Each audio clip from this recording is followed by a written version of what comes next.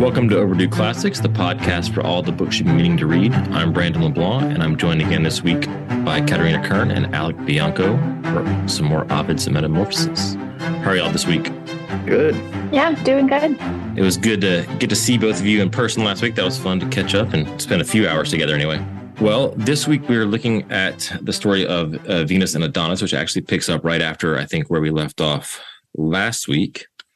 Couple of interesting notes. I think we were running into some issues where different versions cut these stories in slightly different places, as this one includes like another metamorphosis myth within it being told by Venus. So just something to keep in mind when you're reading Ovid, that sometimes the stories are kind of labeled and broken up slightly differently, as it is one long running book of verse. So any initial thoughts from you guys? We were discussing a little bit off the air. I think some of that funnier notes there are not necessarily are humorous to us anyway, in the goddess describing things. Yeah, one of the first things I noticed compared to maybe some of the other stories is that this one has a more fable-like quality to it, with like a moral to the story. But unlike Aesop's or something like that, Aesop's fables, it's Ovid kind of gives us the whole story. So we get the original sort of backdrop to what's happening, this tale that she gives to warn him about hunting, and then sure enough he hunts and then perishes. So that I thought that was kind of interesting. It's not like the story of Orpheus that we read and Eurydice. Wasn't quite clear. You got the warning and then the bad thing happened, but it wasn't so obvious to me what he did wrong. And that was kind of our big question. And then this one is kind of funny. Don't hunt. And then Adonis can't help himself and he goes hunting. Alec, I'm intrigued at this is maybe an exercise that we should do, is when we're starting one, have each of us do a narration of it. I wouldn't have said that that's a summation of the story. So I'm intrigued that we have, if I reduced it to one or two sentences, I don't even know that I agree with the way you just described it. I like this. She says, right. Don't go hunting. Like, how would you summarize then if you were doing it? Well, it depends on what he means by go hunting and he goes. I mean, I don't know that she does warn him not to go hunting. She warns him not to hunt certain wild animals that will turn on you and run after you. And then it doesn't say that he went and hunted the boar. His dogs, because of fate, go find the boar in the cave. And then he, hits it with his bow or arrow, whatever it is. So I don't know that I would say that she warns him not to go hunting and he does go hunting. And so that is the warning of the story. I think and again, it depends on what you mean when you said those things. Perhaps I'm taking you to have meant something you didn't mean. But if I were to narrate the story very, very simply, I think I would say the goddess of love is communing with a human and describes a tale of human love where a desecration occurs to such a degree that it brings about death. And then the goddess redeems her own love and makes it partly eternal. Something like that. I mean, that's obviously longer than what you said. So perhaps you'd agree with what I said, but I don't know. Can you tell us what you meant by what you said? Yeah, I don't know. I mean, I guess I wouldn't disagree with your summary there, but I guess what first immediately popped out to me was what I was saying is this sort of fable-like quality. And it seemed almost obviously connected in that sense, that I agree. Right before he dies from hunting, even if it was an accident, she's telling this story about the dangers of these wild beasts. But it is really interesting, and it brings me actually to the beginning of the story, a part that puzzled me that maybe you guys can help me kind of understand what's happening here.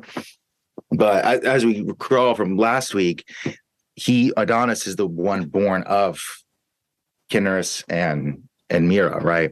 And he pops out of the tree after she's turned into this the mer tree, and which is, well, okay. So sorry, I'm seeing more things now as we're talking, but so that's where he's coming from, Adonis, and at the beginning of the story, which is around line 570 for me, but it says, "Swift time glides by unnoticed and deceptive. Nothing can outspeed years.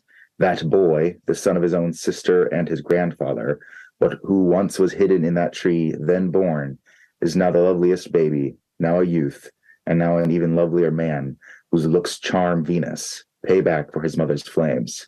Which reminds me of the sequence of growing up in the Disney Tarzan movie where he like flies into the water and comes out as a grown man. Sorry.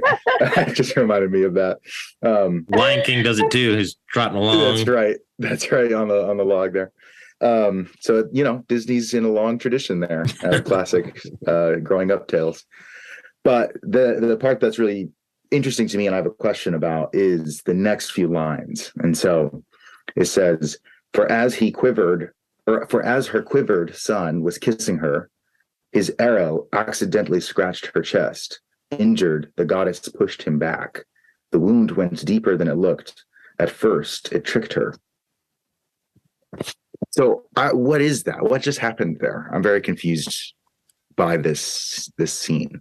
So I'm glad you brought this up, because when y'all were talking about the two different ways you narrated just now, the first thing that struck me when I read it through the first time was this idea that his mother's fires are going to be revenged. Like, this story is going to show how her, almost like what happened to Mira was, it needs some kind of vengeance or revenging for it, which was surprising after our discussion last week. With Cupid not claiming her love for her father, but this one almost seems to blame Venus for not directing her love properly or something as the goddess. I don't know. I was trying to figure that out, but then it leads into multiple ill pursuits. So, because I read this next part that she gets smitten the same way mortals do by Cupid's arrow piercing her, and then the description of her going after Adonis is also described in hunting like terms, it seems like, in that next little section, and maybe ill-advised to be pursuing a mortal that way, and ultimately it ends in pain for her as well. So just like the story that she tells, and just like Adonis's hunting story. So you have these three kind of images of the hunting happening that seem to parallel each other to some extent, and all ending in a little bit of tragedy. The one being redeemed by her in the end by turning Adonis's perishing body, or at least the blood, into the flowers. So. Yeah, I wondered if that line, "and avenges his mother's desire," and then the next bit about Cupid and the arrow, I wonder if that was telling us that in the previous story, when it said Cupid denied being a part of Mira, I think that's how he said it, of her passion, this certainly calls that into question. I think the first time we read that, the reader has at least a valid reason to question whether Cupid was lying when he insisted that he wasn't participating in that. But now it calls it even further into question. Maybe he did it on accident. Maybe there's something that he can't control in his own powers when he's instilling passion, which is also leading those who receive it to be out of control. Or maybe he's just, he's reckless and irresponsible and does throw love around and deny it. Certainly Cupid here becomes very unreliable. So that, I think, alters the way that we view the story before. And it is interesting that now, because of Cupid, Myra will be avenged. Mm-hmm.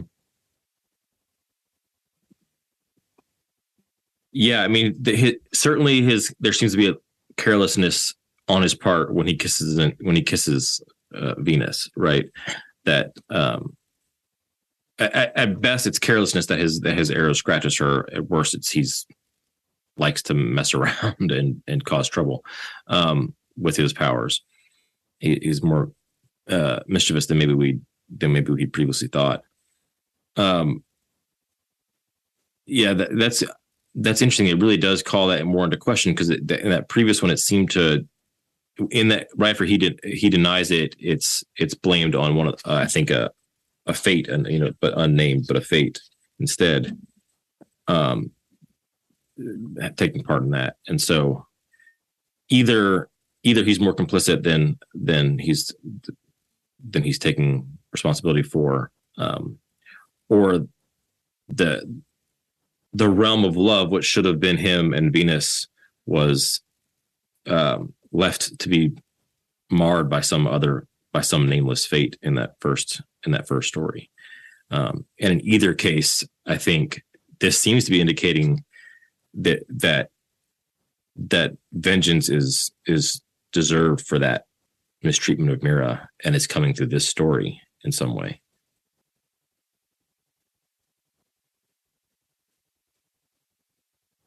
Yeah, and I think that idea of fate is crucial to the story. I mean, it's all throughout. The motif of fate is woven throughout this, and to some extent, it seems, as I'm reading more of these stories, like we're looking at humans trying to understand, well, how is the world changing? How is the world what it is? If the gods are fixed, if the gods rule over certain realms, then how can we have change in this physical world of ours? And so they're thinking about, fate as a force that's constant, gods that rule over certain things, and then this material world that's in a state of flux. And then how do we relate to all of those things? So, I don't know if those motifs are popping out because they are intentionally being worked through in these texts, or if it's because that's how I'm viewing it, or whatever the case may be. But it does seem that fate is a really important part of the story, and specifically the relationship between the material world and fate, and the way that those might perhaps explain change.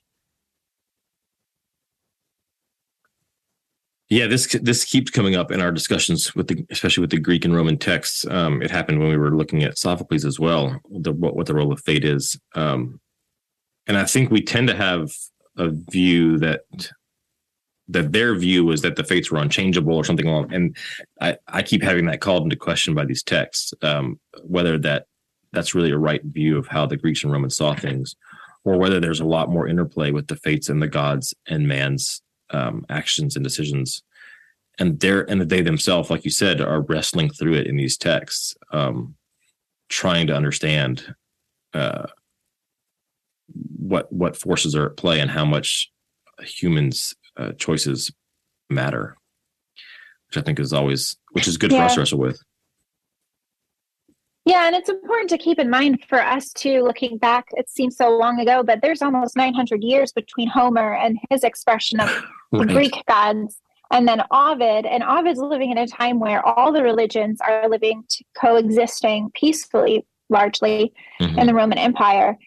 There's a lot of space for a lot of different priests and priestesses and religions and all of that. And so I think when we see Roman poetry and its exploration of the gods and of fate, I think it's very, very different from the Grecian.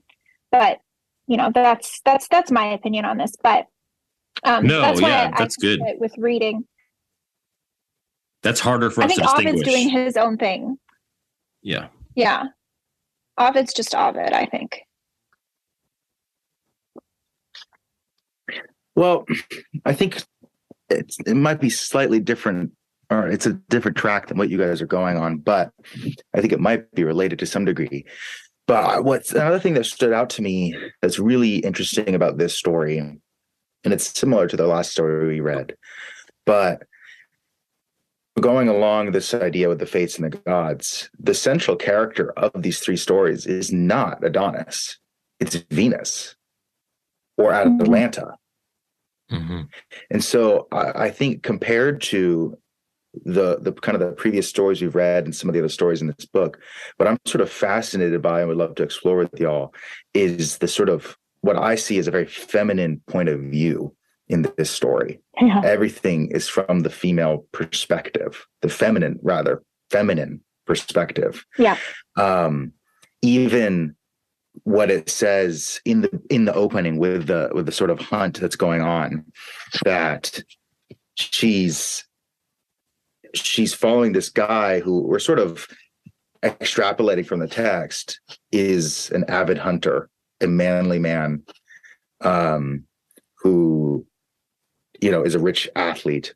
And so because she's so in love with him, she's doing it with him. So she's running around, following him around with this hunt. And yet it says, and I love that the comparison to Diana, who is the huntress. It says she treks through hills, through woods, through thicket-covered crags, her tunic girt knee-high, just like Diana's. But she spurs the hounds, hunting those animals whose spoils are safe, fleet hares or longhorned stags or deer. She keeps away from bonny boars and shrinks from thieving wolves. She warns you too to fear them, as if warnings might work. Adonis, bravely hunt the skittish, but boldness is not safe against the bold. If you're too rash, young man, it might harm me. So and then she goes to tell him a story. And she says, I'm tired, not used to labor. Look, here is a poplar enticing us with pleasant shade and grass that forms a bed. Let us rest here together. So I'm really fascinating in Venus's perspective here. And I'm not saying she is the stereotypical feminine view, but she's a Venetian feminine view compared to some of the other stories that we've read. So, and for the sort of Greek and Roman pantheon, she represents a very specific kind of femininity. That this Adonis character is even almost wanting to bring her into a different form of femininity, like Diana, who's this more athletic kind. And she brings up Atalanta, who's kind of this, I'm not sure how to describe it, athletic, adventurous person, but it's tempered by this idea of safety and being careful. So I don't know. Anyways, I'm not sure what I'm saying here, seeing, but it's very fascinating to me, this perspective that the story's about Adonis, but in reality, it really isn't. It's about Venus. Yeah, I'm really glad you're the one who brought that up, because I didn't want to be the one to be like, hey, this is a feminist story. I know, right? And that's not what I'm necessarily going to say. But it's hard for me to not read this story within the context of symbols of masculine and feminine. So if I can, I'd like to do that. I mean, I think that it's relevant because these are myths. So first we have the tree. And when the transformation into the tree first occurred and trees are all over this, I was like, okay, it's probably not the life-giving tree. But here at the beginning, we see this repeated motif within myths all the time of the life-giving tree, or the tree of life, where the branches on the tree represent the heavenly kingdom, and the apples, they're typically golden apples that grow on those branches, are the riches that come from the heavenly kingdom. And then you have the trunk of the tree, which is where, like, our basically Mother Earth, or the trunk is where humans dwell, the land that we walk on. And then, of course, the roots are the underworld. And this framework provides the context for a lot of mythology. And I think that this story is working within that framework, particularly because Aphrodite actually goes and picks the apples and hands them to Hippomenes. I don't know the right way to say that. As he's racing, and so to distract the godlike woman, throw her pieces of heaven. And then here at the end, when I think a really crucial part of the story is when they go into the cave, And I'm going to read this section because it's really important, I think, symbolically. And it's a couple sentences. Is it okay if I read it all? Go for it. Okay. So this is after the lovers are together in the woods. So they, completed the race and now they're together. It says they were passing a temple hidden in the deep woods. So the deep woods in myths frequently symbolize the feminine because there's this mystery to them that's a part of the feminine, whereas the masculine shines light. So when you see light revealed, it's more masculine, but the darkness and the depth of woods tends to be more feminine. So they're passing a temple hidden in the deep woods of Cybele, mother of the gods. So, of course, it's the mother of the gods here. That noble Echion, is that how you say that, Alec or Brandon? Do either of you know Echion? That's right. Okay, thank you. Had built in former times fulfilling a vow. So we have the same echo from the previous story where right at the moment of the utter sin, the worst moment, we see somebody, the foil of our character, who was virtuous and had done the right thing. So Echion kept a vow and built a temple to the mother of the gods. So we know now it's the mother of the gods who's supposed to be honored. That's the height of virtue here. And the length of their journey persuaded them to rest. Okay, so then they actually go into the cave, and let's see, where's the line?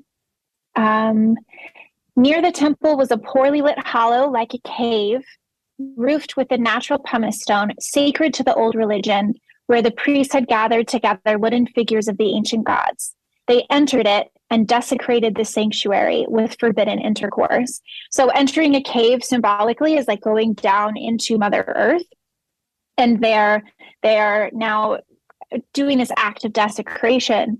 And the sacred images averted their gaze. And the Great Mother, with the turreted crown, hesitated as to whether to plunge the guilty pair beneath the waters of the Styx. But the punishment seemed too light. So tawny manes spread over their necks that a moment ago were smooth, their fingers curved into claws. Okay, so here we see them turning into wild boars. And so Mother Earth has turned humans into the wild aspects of the Great Mother, this the fierceness of the Great Mother, which we see in all of mythology around the Great Mother, that she's either life-giving and bringing about new potential for the future, or she's this storm, this wild, crushing force that you have to be respectful and honoring towards. So I think the force and the power of the Great Mother is ultimately essential to this story. What do you guys think? Well, can you say a little bit more about why it's so essential for the story? Her power? Yeah. So if we think about, again, the great tree or the tree of life, how the realm of the trunk is the realm of man. So Adonis stems from the trunk. He is man. He symbolizes the human race because he comes forth from the trunk of the tree. So ultimately, this is a story of the heavenly feminine and how it relates to mankind. As Venus comes down and acts like a man, acts like a human. And Leave, it says she prefers to live here with Adonis to heaven. So she's fallen down to his level. And then the highest virtue, as I described here when we were reading this section about the temple, was the man who actually honored the Great Mother and built that temple. And instead of desecrating the feminine, Mother Earth, honored it and left it sacred, created a sacred space for Mother Earth. But here the great offense was to go into the cave and to have forbidden intercourse. Now, they're married, right? This isn't the story like the previous one where the intercourse itself was forbidden. It's the place that they're doing it that is the problem. They're desecrating the Great Mother. And so all of this is, again, at that level of the trunk where it's, I think, exploring the nature of humanity and what we're meant to hold sacred and what it means that we come from the earth, and that we owe it something. Like it is our mother. The earth is our mother. So how do we relate to it then, even in our own love? And especially when there's a yearning for heaven, right? Like Venus coming down to Earth. When we long for heaven, what does that mean about our relationship to Earth? Yeah, I think but maybe I'm. Go ahead. No, that's fascinating. As you're talking, I'm thinking like, we've had this conversation a couple of times about how much do we bring in of our own experience and of things of our own Christian understanding, and how much do we try and see the story as it is. But that idea of being of the earth, it doesn't exempt the story of Eden, right? Where the dirt is what the life is breathed into. It's still formed out of the earth, and then when we see Christ incarnate, there's very clearly a motherly womb, and that's the human aspect of that, of whatever's going on in that mysterious miracle of Christ incarnate. There's an element of man and the earth and the womb in the same way, like you're describing here, as a picture of the Earth Mother goddess in the cave being similar to that one that's being desecrated, or that space for the Earth Mother being desecrated. I'm glad we went down this road a little bit with pointing out it being a very feminine story, and really the previous one was too. In some ways, it was mostly about Mira, right, and her actions. And I think you kind of joked about worrying about being the one to bring up the feminist view. But I think this really stands in contrast to, for lack of a better term, like a modern feminist view of having to look at stories through that lens, that sometimes would argue that there isn't that, because we're getting all our stories from old white males in the tradition, that there's not real representations of and varied representations of womanhood.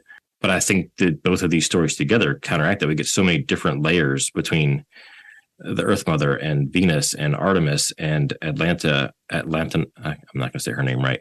And Mira, that we're getting very complex questions about purity and appropriateness when it comes to women, and then to mankind, and it isn't limited to women, right? It even though it's playing out through these female characters, it's raising questions about mankind and God, and mankind and heaven and earth, in a way that I think sometimes these ancient texts are not given the credit for that by modern audiences. So, I think going along with that and kind of going back to what you're saying, Katerina, I have a question though. So right before they go to the temple and commit their act of desecration, Venus says this: "Wasn't I worthy of his thanks, of incense, Adonis? He forgot and did not thank me or give me incense. I'm at once enraged. Pained by this slight, I set myself against them, warning posterity through their example not to disdain me. In a wooded glen, they passed by a temple built by famed Echion, who'd vowed it to the mother of the gods. The lengthy journey prompted them to rest. There, an untimely yearning to make love assailed Hippomenes. My power stirred it." So how do you sort of connect this? I mean, it seems to me Venus is saying, I did this out of anger and caused their downfall, which is interesting because when she's hunting with Adonis, she doesn't want him to fight the boars or hunt them, the very things she created. Or, well, in this case, I think it's the lions, right? She creates the lions. This creates the lions, not the boars. It's hard to tell. The translation says lions, but it says that those lions, dreadful to all others, grip the reins of Cybele with docile teeth. So they don't have sharp teeth. Right. I just meant that Hippomenes and Atlantia turned into lions, not boars, is all. No, that's what I'm saying. It says that they were turned into creatures with docile teeth. So I don't actually know. I don't have any note or footnote to tell me what they actually turned into. Gotcha. Um, but anyways, I mean, I'm not sure regardless, she doesn't want him fighting these wild beasts that can attack back. Turn back on you, yeah. Right. But she's the one who caused them to be turned into those and caused this because of her anger against them. So it's I'm very confused about this, how her, or not, I'm interested in how Venus plays a role in this warning and on an ultimate death of Adonis, and how that connects back to what you were talking about with the tree and where he comes from and the relationship to Cybele and the gods and fate. Yeah, that's a great question. I mean, I'm not sure how it relates back to that, but I want to think about it. I think that it makes sense with Aphrodite, or I guess I'm wondering why it's confusing, or why it would be unfamiliar to us for Aphrodite to have caused this sort of chaos and then kind of get stung because of it.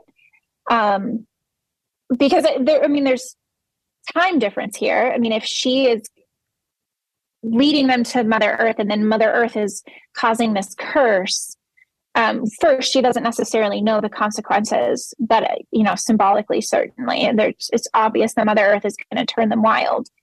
But then it seems, maybe this comes back to that question of, is it a natural consequence? Like, is it just what they had to become because they were runners? In which case, it's a part of their nature and Mother Earth turns them back to what they are. But that it seems like the text tells us that's not the case here, because at the beginning it says you're going to be something other than what you are. Although that could mean different things. I guess what I'm wondering is, what to you seems unfamiliar or strange about Aphrodite creating this chaos and then getting stung by it? Which was my initial question, so I could have said that and left it at that. I'm just trying to explore this. What is this tale trying to communicate to us? And it's interesting because if you take out, it starts with Venus becoming entranced by this young man who's a hunter, and he likes to hunt deadly game. She wants to hunt safe things like hares and stags, and he wants to hunt things like lions and boars. And so she has to warn him against doing that. And in order to tell this tale, so maybe did it not work? Because did the warning not work because she actually revealed that she was the one who caused it? Or in some ways helped cause? Why do you say the warning didn't work? Because he kept hunting and ultimately dies from that. But she doesn't tell him not to hunt anything. She doesn't tell him don't hunt anything. I know, but he hunts dangerous game. Mine says, by chance, his dogs, following a well-marked trail, roused a wild boar from its lair. Yeah, I don't know. Mine says his dogs, while tracking footprints, roused a boar out of its lair. It bolted from the thicket. Youthful Adonis pierced it, striking sideways. So I think either way, even if it accidentally came out because of the dogs, he still chose to attack it and try to hunt it. So I think my point still stands that he wanted to hunt that thing. And they happened to get it because of the dogs. And then that's ultimately what kills him. When I read this, I actually read the ending twice because I wasn't sure which ending it was, whether it was an accident, whether he listened to her, and then, it's just the fates. The dogs went after the boar, and then once the boar is woken up, it's going to kill him, or he has to try to fight it off. That's one possible reading of it. Or the other possible reading is that he was out hunting. Mine doesn't have the line about the dogs following footprints. That does seem to insinuate that he was out hunting the boar. Mm-hmm. This gets really interesting for me, and the question of fates and gods and men and who has control over what. Even what's the relationship between the fates and the gods? Because the thing like I mentioned earlier, that where it starts off is that this story is going to avenge Mira. What's about to happen is going to avenge Mira, right? Or his mother's it will be revenged. And then immediately we hear about her being pricked by Cupid's arrow, and then being kind of infatuated with Adonis, right? And so, how much of this is playing out to? It's interesting that Adonis would have to die maybe to avenge his mother, but the idea that she's going to fall for someone, Venus is going to fall for someone, and then try and warn him and want to be with him, and then almost immediately after warning him, he dies and she loses him, and like that's her suffering for what happened to Mira, and so it's almost a fate making a correction of some kind, either because she didn't intervene enough with Mira or Cupid didn't. I don't know. I don't know how that works as far as who's to blame, but it seems to indicate at the beginning that this story is going to avenge Mira, and that the way it plays out is that she falls for Adonis and then Adonis dies, and that's suffering. That's suffering for Venus. I don't know. I wonder if that's if the vengeance is that Mira had this passion, and Aphrodite is the goddess of love and passion, and so Mira has to be avenged by Aphrodite experiencing death, destruction, suffering through love and passion. And so now she's going to be struck by Cupid's bow, and now she's going to mourn the loss of Adonis, which I'm glad you bring up this echo again back to the whole purpose of the story, which I think is really important, that it's all about avenging Mira's death. Because I've been wondering, every time I've read the story, I haven't been able to sort this out. What is going on with the motif of running? Is this symbolizing something? Is this, I've had a couple, every time I read it differently. Like maybe running is the excellence of man. Maybe running is representative of human passion and this movement forward. Maybe it's telling us where we belong, that we run on the ground, that we move on the ground. Maybe it's echoing our nature to us somehow. I don't know, but I can't figure out the purpose of running in the story. And when you just said that, it made me think maybe it is tied to that the passion that drives you forward, especially of course because we see the men who are the lovers chasing after Atalantis, how they run, even for their own death. It's the narrator describes it as recklessness. So yeah, what you just said made me think maybe there's a tie in there to that motif of running, which might tell us something then about the purpose of the story. Yeah, I think my initial reading of them, I think you're right. There's so many ways to read that running. And my initial reading of it was the passion chasing type. Like each of them seem to be running after something, whether it's a person or the wild beast. And then obviously with the story in the middle, which takes up the majority of this story, is the Hippomenes and Atalanta story. Gets more lines than even Venus and Adonis do. That clearly is a pursuit, right, of a passion, of a desire. And even her running is a desire to not be, wed to someone she doesn't want to be wed to. And so that certainly seems to be part of that running motif, if not the whole thing, because I think you're right. There's other ways to see that running. But it does seem to fit with this kind of chasing after things. And then again, I have to keep coming back to how much of that is determined by this sense of fate, that that things have to be set back right. That includes, what happened to Mira. And part of the way that's set back right, like you said, is because Venus is the goddess of love and passion, that she has to suffer through love and passion of Adonis, which seems rough for Adonis, that he has to die or has to have an untimely death because of that, right? And just like his mother did, but then that's what we're dealing with. So, can we maybe think a little bit about the race then with Atalanta and Hippomenes? Because I'm interested in the oracle that tells her. So in mine, it begins after she's telling him. I love this. She warns him about the beasts. Venus does, and then it says, when he asks why, she says, I'll tell you of an ancient crime. You'll wonder at its marvels. But I'm tired, not used to labor. Look, here's a poplar enticing us with pleasant shade and grass that forms a bed. Let us rest here together.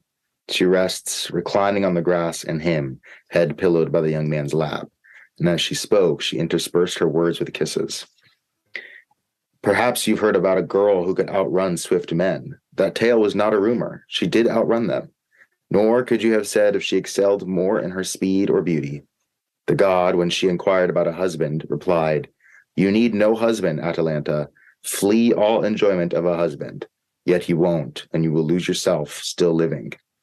Scared by this oracle, she lives unwed in shaded woods, and violently repels her pressing throng of suitors with these terms. I can't be won unless I'm first outrun. Race me. The swift man gains a bride and marriage. The slow man pays with death. These are the rules. So a lot of things jump out at me right now. So one, it's fascinating that she is living the life of the thing she's going to become already anyways, running around in the woods, violently repelling anything else. She's going to become a lion that does the same thing. So that's interesting. So she's already a human, but she isn't even living the life that she wants to live. And of course, the god tells her to flee all enjoyment of a husband, and she's the fastest person. So there's that running again. Run away from that. And you're capable of running away from it. And then, of course, the rules of this, if you don't win the race, you die. And of course, Hippomenes wins the race and still dies. At least becomes a lion, no longer has his life. So I don't know, that's a lot. And I'm just, all this stuff's running around in my mind, no pun intended, and trying to understand what's going on here. But I wonder if we can think about the what's happening in this story of Atalanta and Hippomenes, at least within the context of that story itself. Yeah, Alec, I think that's exactly the right place to look. This is where I've been. I have no answers to your question, but this is what I've been thinking about as well. When it says, perhaps you've heard of a girl who beat the fastest man at running. This is no idle tale. She did win. What does that mean that she won? What are they saying about her? Certainly it's not just that she's the fastest runner. There's something else here that's being communicated about her. Nor could you say whether her speed or her beauty was more deserving of high praise. And then this prophecy, I think, is revealing a little bit about it. You don't need a husband, Atalanta. Run from the necessity for a husband. Nevertheless, you will not escape. And still living, you will not be yourself. So even though she's the fastest, she's not able to actually escape. Although, like you mentioned, Alex, she is capable of it. She only loses because she's distracted by the golden apples. So, yeah, I mean, I can't answer your question, but I think that there's something here that we need to keep parsing out. Yeah, I'm really struck by that too. I mean, because at one point, Hippomenes says that when the men are racing, that he's afraid, after he sees her, that he's afraid that one of them's going to win, or that they'll win by cheating. Trying to find that part. I don't remember where I saw it. Oh, there we go. It was very soon. It's around 6:35. Sorry to those I just rebuked. The prize was still unknown to me. While praising her, he starts to burn. He hopes that no young man runs faster, and he fears that one might cheat. Doesn't he cheat? By using the apples, right? Praying to Venus to get this Mario Kart cheat code or whatever to to beat her in the race. It's very, very interesting to me. Is it cheating? Yeah, I mean, Venus doesn't say it is. Yeah, I mean, I guess that the rest of the story seems to point to some things when it comes to piety to the gods. You know, he should have thanked her. They just shouldn't have desecrated the temple. So it raises the question: is that he wins because he asked for help from the appropriate goddess, right? That she's the goddess of love, and if that's your aim, and then that's who you seek help from, and she grants it. And does that imply that the other young men who had failed and lost their life thought they could do it out of their own hubris and therefore didn't seek her assistance, and so he's actually rewarded for some form of piety at that point, but then he fails to follow through, right? And that's his downfall. In that light, I wouldn't necessarily call it cheating because he's given these gifts to use by the goddess, and it seems to indicate to me in the text that Atalanta actually kind of her eye is caught by Hippomenes when he stands. That she's a little more willing to be caught by him, and is kind of wrestling with that throughout the race. Almost, she slows down of her own accord in the very beginning a little bit to kind of look at him more. Where's the line? Mm-hmm. I can't remember how it said it, but yeah, she seems concerned that he would risk his life, right? And it says right before they race, I'll read a few sentences here. She says, if I were luckier, if the harsh fates did not prevent my marriage, you would be the one I would want to share my bed with. So there's some interesting, if the harsh fates did not prevent my marriage, but she's the one running. She spoke, an inexperienced, feeling the touch of desire for the first time, not knowing what she does, she loves and does not realize she loves. Mm-hmm, mm-hmm. Yeah. So I don't know that I view it as cheating as much as she slowed down for the things he tossed. She slowed down. She seemed somewhat willing to marry him before, like Katerina just read. And I think it adds a layer of, if he had done what was right, his fate might have been better, but he didn't follow through. He started off well with Venus and then didn't give her the proper thanks afterwards. At least that's what she indicates, why she led him into an error that got him in trouble with Sybil. I'm not going to get the name right for the other Sybil. Yeah, Sybil. Mm-hmm. It's interesting. What you were just saying made me think about the line where Hippomenes is looking at the other runners. And at first, it says that he condemns the young men for their excess of passion. So there is this idea of, again, it's Aphrodite. The excess of passion is what she is the god of. And so for her to give the golden apples and for him to use them to entice Atalanta out of the race, all seems to be just participating in this whole motif of a race for love. Like, I mean, it's a cliche, but all is fair in love and war. Like, it seems like that's what's happening here. Is that, I mean, it's a race for love, so it's almost exactly within the rules for him to use the golden apples in this way. There's one thing that I was confused about there. Sorry, go ahead, Alec. No, please.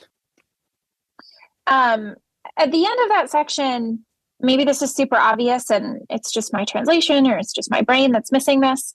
But Adonis sees her and he realizes, oh, wait, no, I actually do want to run this race. So he had condemned the excess passion, but now he's just participating in it. And he says, forgive me, you that I blamed. I had not yet realized what the prize was you were after, which again, like what, I know it's her, but what exactly is this? Is it the height of femininity that he wants? Is it this feminine that is so elusive? Is it that he wants what he can't have? Like, what about her? I mean, it says her unclothed body, but that's just not a full answer to this question, I think. Yeah. Like, what is he actually seeking? What does he see as the prize? And then it says, praising her, he falls in love with her and hopes none of the youths run faster, afraid through jealousy. But why in this competition is my luck left untested? The god himself favors the bold. Do you guys know who the god is? Is that more clear in your versions, or am I just missing something obvious here? I think mine says goddess, or unless I just imagined that, because I was assuming it was referring to Venus. Wait, can you read your line again? I missed. Yeah, it's at the end, right when he falls in love with her and he says, forgive me to the dudes, like, I condemned you, but now I'm on your team. Like, yes, I'm all about love and passion. At the end of that, in my section, at the end of the paragraph, he says, but why in this competition is my luck left untested? The god himself favors the bold. Yeah, it's not clear what god he's referring to. Potentially the one he prays to later, which would be Venus. It could also be his grandfather, Neptune. Yeah, because it strikes me that Aphrodite, when she says, hey, beware of the wild animals, she says, beware of the animals that show their chest. So the bold animals. Mm-hmm. Mine says the god as well, and my brain just made it the goddess because I just assumed Venus. That's interesting. That would be interesting if he's talking about Neptune, but you're so saying is the story saying saying that because she says beware the animal that bears its chest, that's a kind of proud image, and that Hippomenes might be falling into that as well. I don't know about pride. I think boldness. Bold. I think there's an echo of boldness that Aphrodite echoes at the end when she's warning him to watch out for the animals that are bold against you. Let me find the way she actually says it. Which is what he becomes. He goes from being a man to being a lion. Yeah. Okay. I see. Yeah, Venus does say to Adonis in her first warning, bravely hunt the skittish, but boldness is not safe against the bold. The bold beasts. Oh, right. Yes. So it is very interesting. It is interesting, Alec. When you started this whole thing, you said this reminded you more of a fable than a lot of the others, but different than how Aesop plays them out. And I read it through a couple of times, and this seemed to have so much more foreshadowing, is how of all throughout this kind of thing. Than I had noticed in previous stories. Maybe that was just me not noticing, but several things seem to kind of foreshadow or echo what's going to come in some of these parallel storylines. And so that one I hadn't thought of, that he's referred to as bold. She warns him, that even the bold should be wary of bold animals. And Hippomenes goes from being a bold man to being a bold animal. And then Adonis obviously is taken down by one of those same bold beasts. I think there's a very clear comparison between Hippomenes and Adonis. And going back to your question, Katarina, what is the prize here? Who is this prize? And I mean, obviously she's a pretty woman, but what is the prize? And I looked at, so right after we've just been reading, where Hippomenes says, God helps the bold. And it says, Hippomenes debates this as the virgin whizzes by, feet flying. The young Boeotian thinks she darts as fast as Scythian arrows, yet he marvels even more at her beauty. Running gives her beauty. And at least from those few lines, what I see is what he's so taken by from her is the fact that she's beautiful, but it's also who she is and what she does that brings beauty to her that he sees. And so he loves that she is athletically powerful and fast, very fast. And he's drawn to that. And she's a prize to win.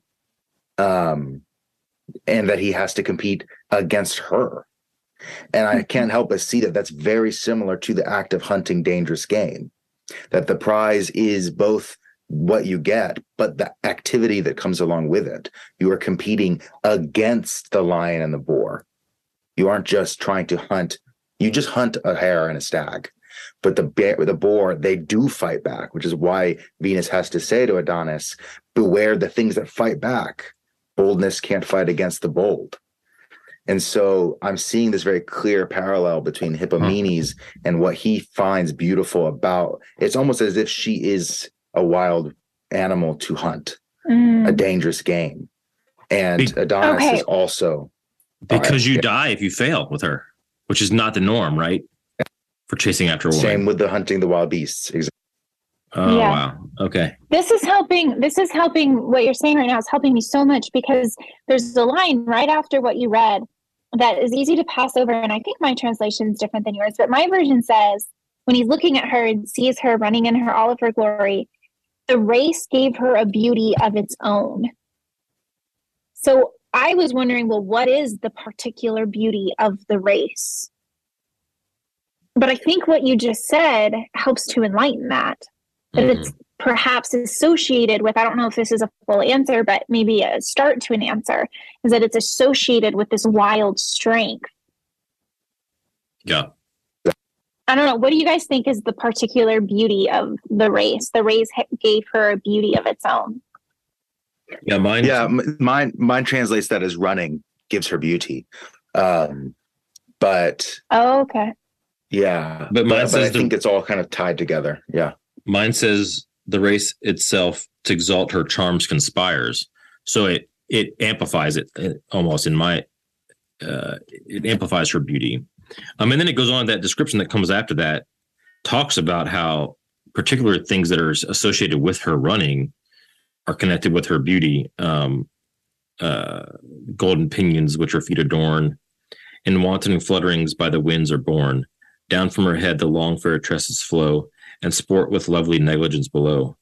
The waving ribands which her buskins tie, her snowy skin with waving purple dye, as crimson veils in palaces displayed, to the white marble lend a blushing shade. So that comparison of that, even her racing gear, I mean, she's nude, but her buskins are tied with something, right? So there's is compared to how the draperies of a palace bring added beauty to the marbles in the palace, right? Because their color sets off the white marble, or it's there's the racing, her strength as a racer, her swiftness only amplifies her, just physical beauty. If you were just to be looking at her standing still, let's say, and I do think that.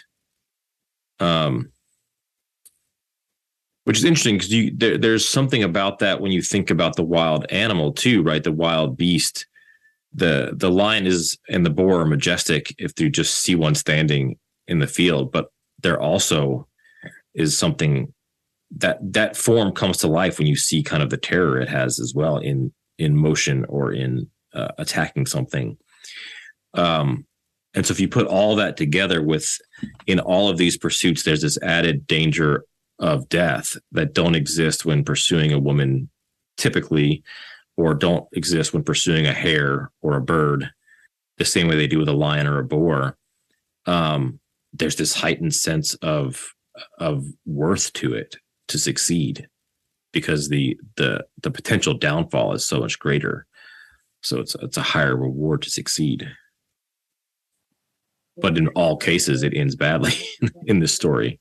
Yeah. I'm wondering now to bring the comparisons more fully. I wonder if Venus is a hare or a stag in that way, that she's a non-dangerous game, and she wants Adonis to pursue her because of the safety of that. And she's giving us the story of a man who's attracted to dangerous game, right? He has to compete against her and race against her or lose his life in the process. And what we're looking at, what he finds so beautiful about her is exactly that. Everything he's attracted to her is bound up in what she does and how that affects her, how the race or the running affects her. And so he finds the color of her skin as blood is drawn into it, more beautiful than simply without. And obviously the inherently dangerous aspect of the race. And so I think that there's a sort of practical element to the story that we see, which is, don't hunt wild game because you might die. And then he hunts wild game and dies. And then she's furious about that. But there's also this, I wonder, more metaphysical part of the story where Venus represents a safe and more nurturing environment. Because even as she's telling the story, they're resting under a poplar tree and her head is in his lap. And she represents this more safe feminine environment. And he's constantly and consistently drawn to this more deadly, violent environment that she's not used to, right? She says herself, I'm not used to such work. And I don't know. I wonder if there's something metaphysically happening there in this story. Can you flesh that out a little bit more? I'm trying to understand. I mean, you did mention that he's got his head in her lap, and I think that's an interesting point, that they're in this restful, peaceful place as she's telling the story. But in a lot of myth, and of course that doesn't mean it has to be in this one, but in a lot of Ovid's presentations of Aphrodite, she is the untouchable, and for a man to love her is his own eventual doom. So I'm curious about this idea of her representing maybe a safer feminine. Where else do you see that in this story? Or perhaps what textual evidence do we have for that?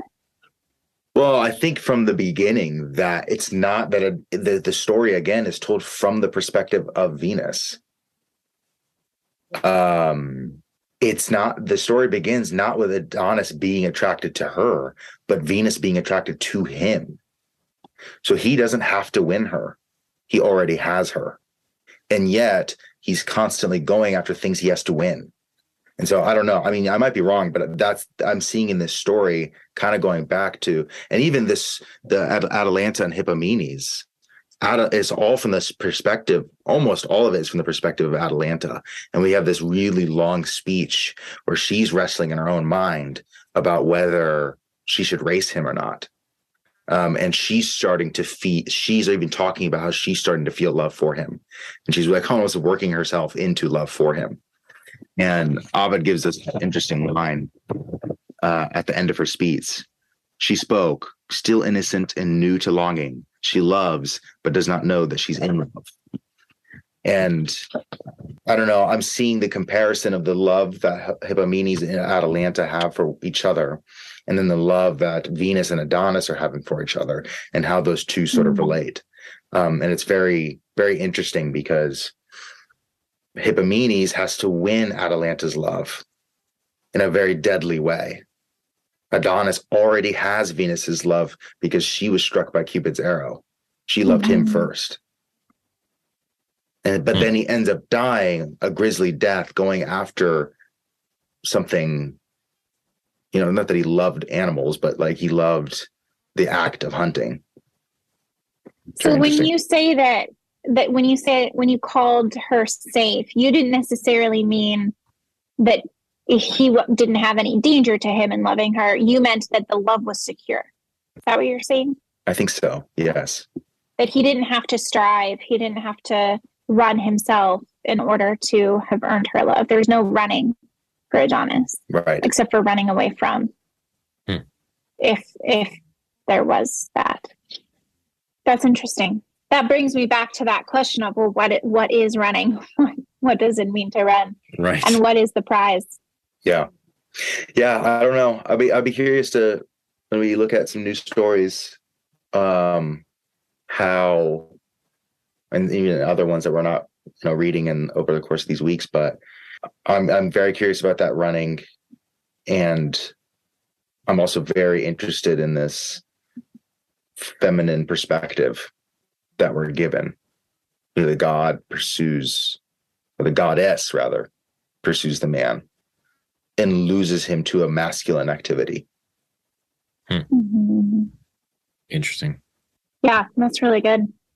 Something to think about there. Man, I'm so glad we had this conversation. Y'all opened my eyes to so many things I wasn't even thinking about, and now I just have more questions, but in a good way. So this is good. I love it. I know, likewise. This has been fun, guys. Thanks. Yeah, me too.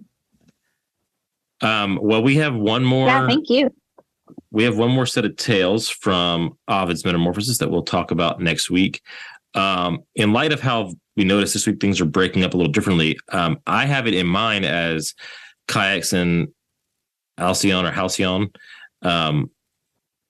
Alcyone, depending on how you pronounce your Greek, and the House of Sleep from Book 11.